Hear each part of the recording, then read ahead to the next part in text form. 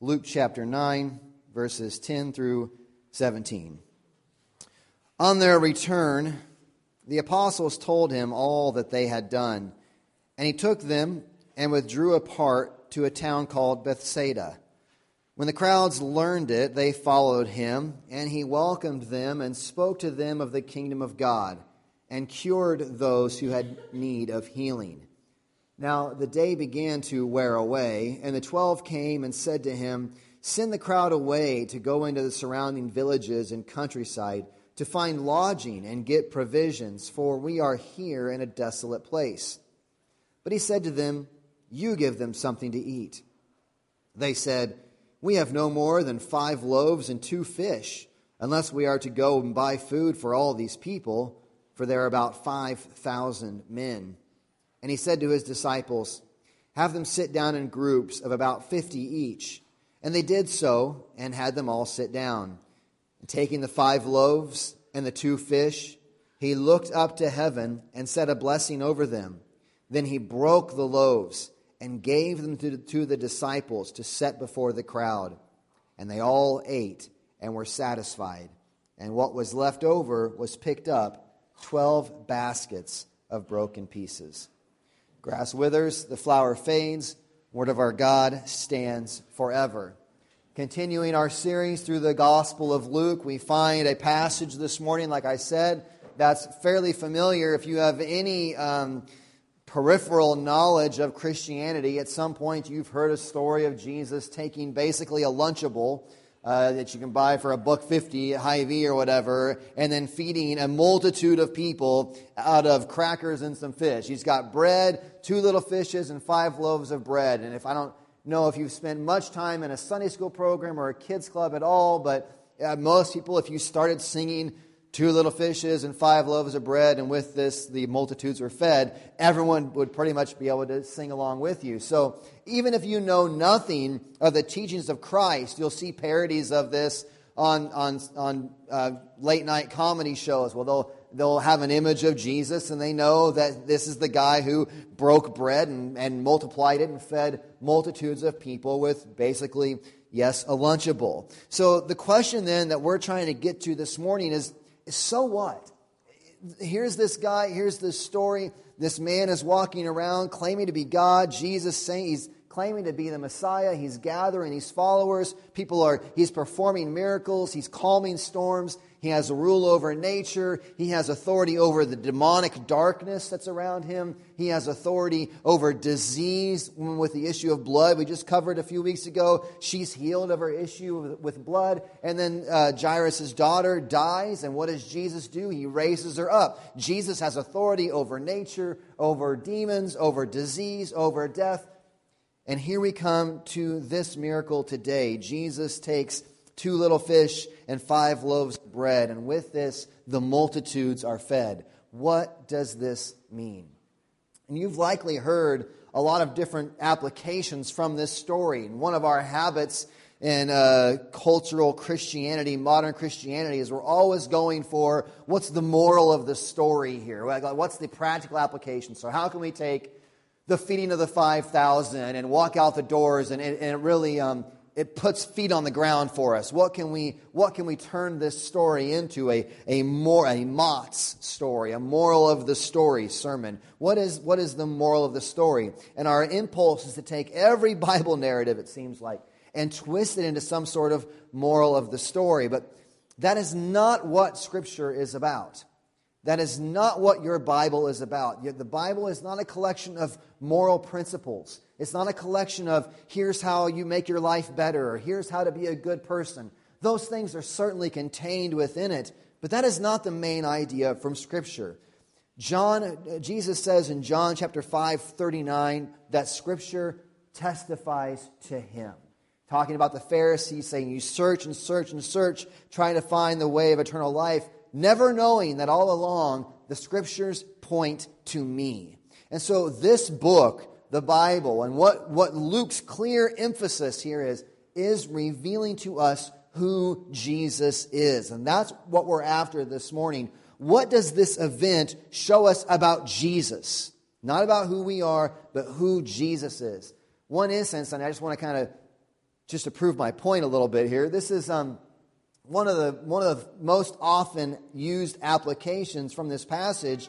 Is people will say that the miracle that happened here was that a little boy shared what he had, and God multiplied it, and everybody benefited from it. And the moral of the story is you need to be the little boy that shared his little fish and his 5 loaves of bread, so that God can take your gift, multiply it, and it will go out and be used for many. And so, therefore, we shouldn't look down upon what little we have, but we take what little we have and we give it to God, and God uses it to the blessing of many people. But that's on one sense, I get the application, I understand it. But if we make that the main point, what's our problem here? Look at my text this morning, when we read Luke chapter 9 here, where did you read the part about the little boy? You didn't. You didn't hear it. He's not in the Gospel of Luke.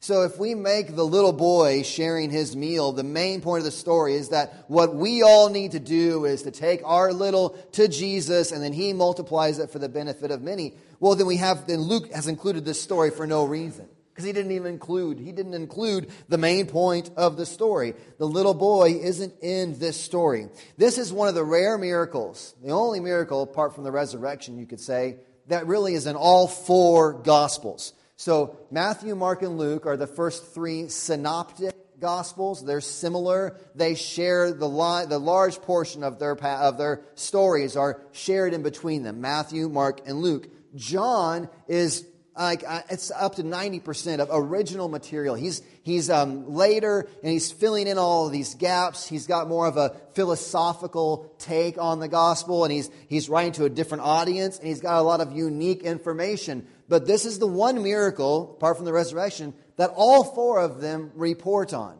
All 4 of them report on the feeding of the 5,000. This miracle is in all 4, but the boy, he's not in Matthew's account. He's not in the Markan account. Matthew's account's in chapter 14 of Matthew. The Markan account is in Mark chapter 6.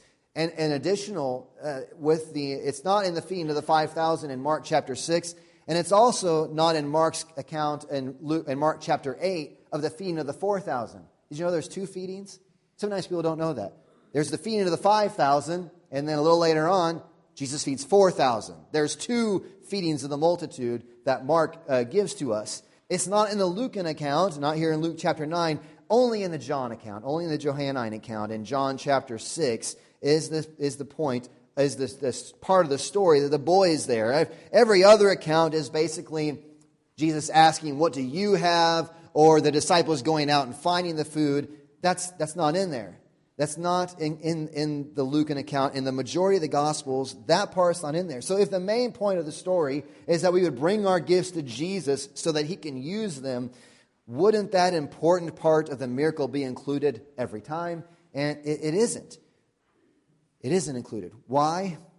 This is not primarily a story about what you bring to God for him to use. The focus of this whole book, and especially these chapters here with these miracles of Jesus, are showing us the reality of who Jesus is. It's what I feel like I know I'm hitting the same drum over and over again. See Jesus for who he is. See Jesus for who he is. And when you get to the point where you're hitting a drum so many times, some people say, "Boy, I am sick of that drum beat, the same note over and over again." You have that crowd. Else you have the crowd that's like, "I kind of like the rhythm of that beat. I can live with that beat." This is who Jesus is.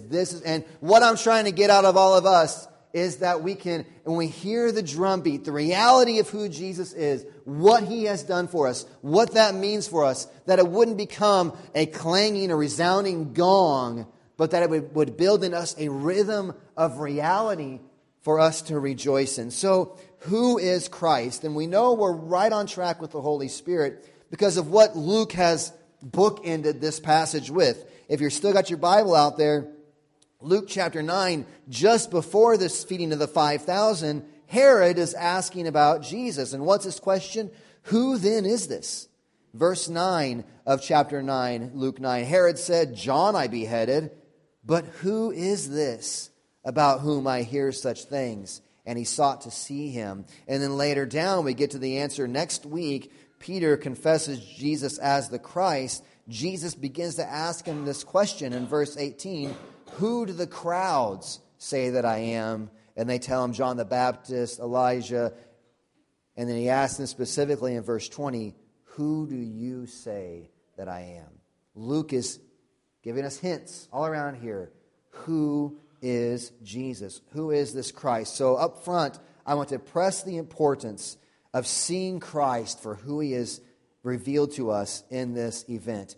Don't become lulled to sleep with either my carrying on or the familiarity with this story. Don't let it lull you to sleep. I know you've heard it. If you've gone to Sunday school, you've heard the story of the feeding of the 5,000. But don't let that lull you to sleep or be dismissive because it's such an incredible event. Like sometimes it's overkill. It's like this is such a huge event that I'm just going to kind of, if I just look past it, I won't have to face the implications of what it means, of what Jesus does through this event. So don't miss the heartbeat of Scripture, which is seeing Jesus for who he is. So 3 things really that I want us to see. The first thing that I want us to see from this passage is that Jesus is showing his divine power and his authority. Think about how incredible this is. Try to do the math. 5,000 people. Ringgold County, not Mount Ayr. I mean, Mount Ayr's got 1,600 people in it. So it's way more than all of our town population. Ringgold County, I think, has got 6,000 people in it, is, I think, my last check. 6,000 people in the entire county. Jesus feeds 5,000 men. And so there's lots of conservative estimates. They're only counting the men there. There's likely women and children. We're talking conservatively 8,000 to 10,000 people. So over the population of our county is the size of this group. Jesus takes 2 fish, and so sometimes they argue, well, it's just a little sardine fish. And I think, why do you got to, I mean, I don't care if it's a grass carp. I don't care how big, which is, I'm not saying you should eat that, but I don't care how big the thing is. If you only got 2 of them, how are you going to feed that many people? And 5 loaves of bread. I don't care if it's an oyster cracker or if it's, I don't even know, the biggest cracker you can find. The numbers, the math, you're never going to get it to add up. 5,000 is an unimaginable number. And so great is this number that the disciples say in other gospel accounts that if they were to go buy enough food, it would take 8 months' wages just to buy enough food to feed all of these people. We read, though, the size of this crowd. I mean, I couldn't take a Lunchable and feed us here this morning. We ain't no 6,000, 8,000, 10,000 of us here. But you can't do that. That's a little tiny piece. And these people are eating to be satisfied. Jesus takes 2 fish, 5 loaves of bread. And you can imagine them to whatever size you want to eat. It doesn't matter. It's 2 and 5. He lifts it up. He blesses it. And he begins to divide it out. And he just keeps dividing it out. They gather in groups of 50. And he just keeps giving. Where's this all coming from? They feed to 5,000 men plus whoever else is there with them. And then they gather up 12 baskets full afterwards. Jesus lifts it up, blesses it. It multiplies. Somewhere in this event, something is happening that it multiplies and is given out so that everyone eats to the full, is satisfied, and there is more left over. Jesus provides almost from nothing. I mean, you could say that, couldn't you? I mean, it's not from nothing because he has the 2 fish and the 5 loaves of bread. But I mean, really, when you're talking about feeding 5,000 plus, 8,000, 10,000 from this small amount, you can pretty much say, I don't think it's hyperbole to say he feeds them from nothing. Part of me, I wonder that Jesus takes the 2 fish and the 5 loaves because he kind of needed to have it appear like it's something to eat. Because how many times somebody come up to you and say, hey, just pull this out of my pocket, you want to eat it? You're like, no thanks. Jesus isn't going to just kind of, I don't know, here's a bunch of stuff. And then, I don't know if I want to eat whatever you're... But he takes these 2 fish, these 5 loaves of bread, and he multiplies it. And if you think about the science of it, I mean, I'm not... You just try to calculate, this is matter. This is mass being created. We don't create matter. We don't create mass. We can multiply it. Our bodies, which are the most amazing creation that there is, we don't create matter. We divide. Our cells divide and they grab elements from eating and whatever else, our cells. Bruce, don't check me out on the science of this. But anyway, it's something along those lines that we are using. The air that we breathe has been here forever. I mean, this has been breathed and out, and who knows, Abraham himself possibly is breathing the oxygen that you're breathing right now. We don't create new matter. But here Jesus is creating new caloric matter. 2 fish, 5 loaves of bread, and people are eating, and we know it's real matter because they eat and they're satisfied. It blows me. I don't know. It blows my mind that this man. It's not ex nihilo creation, which is what we say is the kind of fancy Latin word that we like to use about God creating out of nothing. Hebrews 11 says it this way: that by faith we know that God created everything, what is seen, out of that which is not seen. By faith we understand that the universe was created by the Word of God, so that what is seen was not made out of things that are visible. Revelation chapter 4:11 says, "Worthy are you, O Lord and God, to receive glory and honor and power, for you created all things, and by your will they existed and were created." This level of creation, 2 fish, 5 loaves of bread, 8,000, 10,000 people are fed. This level of creation could only be possible if the one doing the multiplying, doing the creating, is, well, the Creator. How else do you get there? How does this person take these things and then multiply matter itself, unless he is the Creator? It reminds us of Paul's statement from Colossians 1:16, where he's speaking of Jesus, and he says, "For by him all things were created, in heaven and on earth, visible and invisible, whether thrones or dominions or rulers or authorities, all things were created through him and for him." Jesus, in this miracle, is putting his divinity on display. Who can create matter except the Creator? No one. Jesus did. Get the implication? Jesus is the Creator. Jesus is God. Not only, that's the first point, Jesus is putting his divine ability on display. But not only do we see, secondly, that Jesus is God, not only do we see Jesus as God, but we see a Savior who is unwilling to see those stuck in desperate conditions and not have compassion on them. You've got this giant, mighty God who's created everything, and then in this event is creating matter. This transcendent, amazing, unimaginable God. And what does this transcendent, amazing, unimaginable, inconceivable almost God do? He has compassion. He cares. He has compassion. He welcomes the crowd to himself. The disciples have just finished this missionary journey. They've been out and testifying, performing miracles, casting out demons, preaching the good news of the gospel. They come back. We learn from the other gospels. They've all just learned of John the Baptist's death, and they go to sneak away. They're on vacation. That's why they leave. They withdraw to Bethsaida to go on vacation. And so they sneak away, and what does Jesus do? They go away, took them, and withdrew apart, verse 10, to a town called Bethsaida, and when the crowds learned it, they followed him. What does Jesus do? What would you do? I mean, honestly.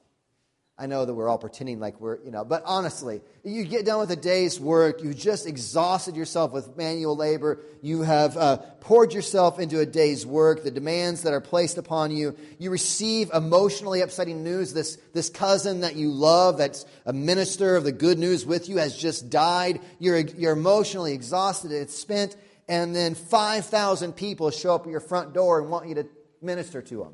What do you say at that point? You know what? My door's locked. I've kind of had a day of it. I don't really want any more right now. What is Jesus? What is the Creator? What does God do? He welcomes them, and He welcomed them and spoke to them of the kingdom of God and cured those who had need of healing. We would maybe use our miracle powers to maybe teleport us to somewhere else. We would find some way to get out of this. We would disappear through the crowd. Not Jesus, not our God. He welcomes. Other gospel accounts say He had compassion on them. And I want you to think about, who does this God welcome? Who does He welcome? This crowd. Why is this crowd here? Why do they not bring any food? Who walks into a desert and doesn't think, maybe I should pack a lunch? Who does? I mean, honestly, why is this crowd here? They are here of their own fault, really.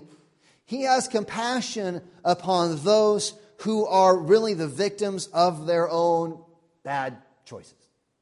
They are here. They show up. They are here of their own. They have willfully put themselves in a bad position, and yet Jesus has compassion on them. He welcomes them in and ministers to them. He doesn't give them some lecture about, well, you got to sleep in the bed you made. I mean, you did this, so this is a learning lesson for you. Don't wander into the desert without food to eat.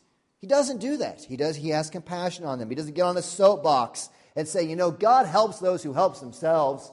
So why don't you get to work helping yourself, and then maybe I'll come along and I'll assist you. He has compassion on them.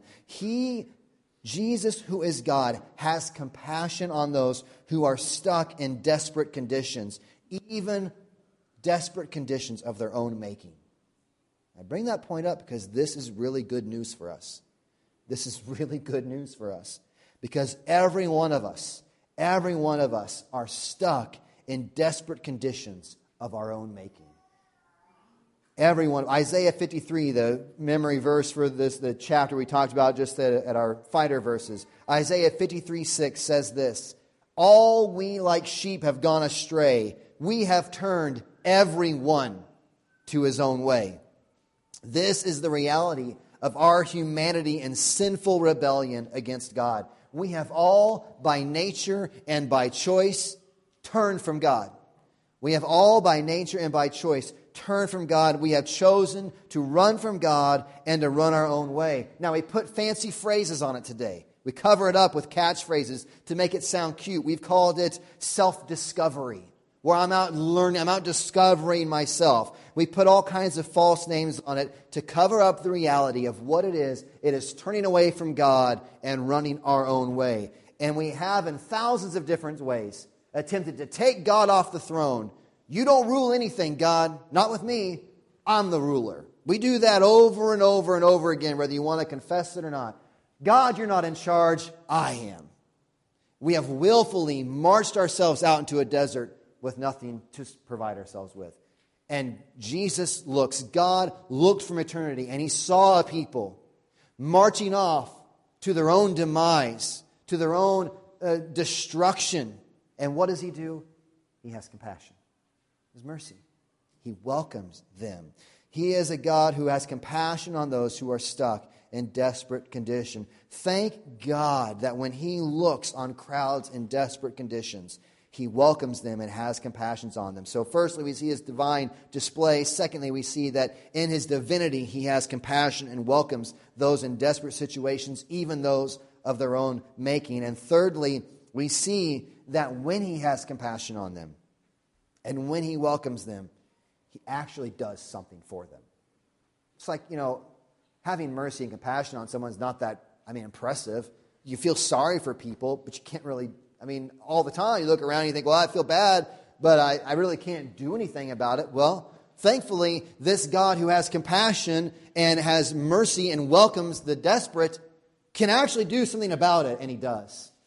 He can actually do something about it, and He does. He does something for them. And there's incredible foreshadowing. This story of the feeding of the 5,000, there's some great foreshadowing go on here. And it might be why it's in all four Gospels. But just as Jesus takes this meal, lifts it up, blesses it, and breaks it for the benefit of the multitudes and for the fulfillment of many, it's a foreshadowing of this Savior who, as His life events play out, He provides for the multitudes. He provides for His people by the giving of Himself to be lifted up and broken for the satisfaction of many. Just as He lifts this bread up and it breaks and the multitudes are fed and satisfied, it's a foreshadowing of what Jesus is going to do. He's going to go to the cross. He's going to be lifted up. He's going to be broken and poured out for the benefit of many, for the benefit of His, for the satisfaction and the fulfilling of His people. If you continue there in Isaiah 53, where it says that all we like sheep have gone astray, each one has turned to his own way, it says this, continuing on, and the Lord has laid upon Him the iniquity, transgression, the iniquity, the sinfulness of us all. Jesus shoulders the desperate condition of this crowd, hungry. He shoulders it. and He takes this desperate condition, and He shoulders it, and then He provides for them. And just like in a few months, Jesus will shoulder their iniquity, their sinfulness upon Himself, go to the cross, and provide their ultimate satisfaction by bringing forgiveness of their sins and their iniquities. The feeding of the 5,000, which is a real supernatural event, this is a real event recorded to us by Luke, is also a picture to us of the meal Jesus will provide for us and for our fulfillment when we are in the midst of our desperate conditions. He gives His life for the multitudes. We get this clear teaching on this aspect of the feeding of the 5,000 from the Gospel of John. Read the whole 6th chapter. 6th chapter of John starts out with the feeding of the 5,000, and then John records for us an entire discourse of Jesus about what this all means. And he says it like this.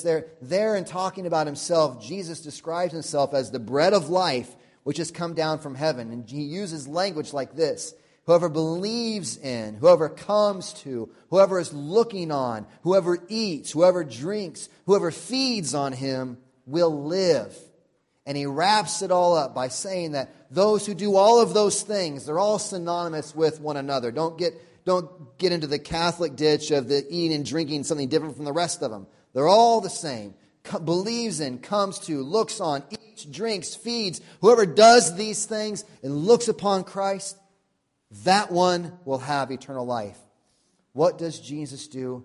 He provides, and His people are satisfied. Jesus is the meal that when you, sitting here this morning, when you, realizing your desperate condition, confessing, repenting, I'm a sinner under the just wrath of God, realizing your desperate condition and looking to Him, trusting in Him, believing in Him, consuming Him, knowing that He carries away all your sin on the cross, and knowing that your sins are now forgiven, you can rest in knowing that there is therefore now no condemnation for those who are in Christ Jesus, as Romans 8:1 tells us. You can know that no matter what temporal circumstances life throws at you, you are no longer in any desperate situation, but you are secure. You're no longer desperate, but you are secure. You are secure in the hands of your loving Father who has nothing but love for you. You can look all around and give thanks, not in stuff, not in fading treasures. You can look around and give thanks, knowing that no matter what happens in this life, in having Christ, you have all that truly matters and are satisfied in the only way that truly matters. Satisfied for all of eternity with the meal that is Christ, who has been lifted up and broken for the benefit, the saving, the satisfaction of the multitudes. And yes, if you're here this morning for your own satisfaction, Christ has been lifted up, broken, His blood poured out on the cross, so that sinners like you, like me, repenting of their sin, looking to Christ and His righteousness, can be forgiven and given eternal life. This is what we remember when we celebrate communion. This is what we remember here at the communion table. We eat, we drink, we believe, we come to, we look to Christ. We confess our desperate need and run to the one who has compassion, who welcomes desperate sinners, and who satisfies them with Himself forever. Let's pray. Father, give us eyes to see You clearly in this place this morning, that our joy would be full in the meal that Your Son, Christ Jesus, is for us, the one who was lifted up and broken, that the multitudes of desperate sinners could be satisfied, forgiven of their sins, reconciled to You forever. God, give us eyes to see it. Give us hearts to rejoice in it. We pray these things in Jesus' name. Amen.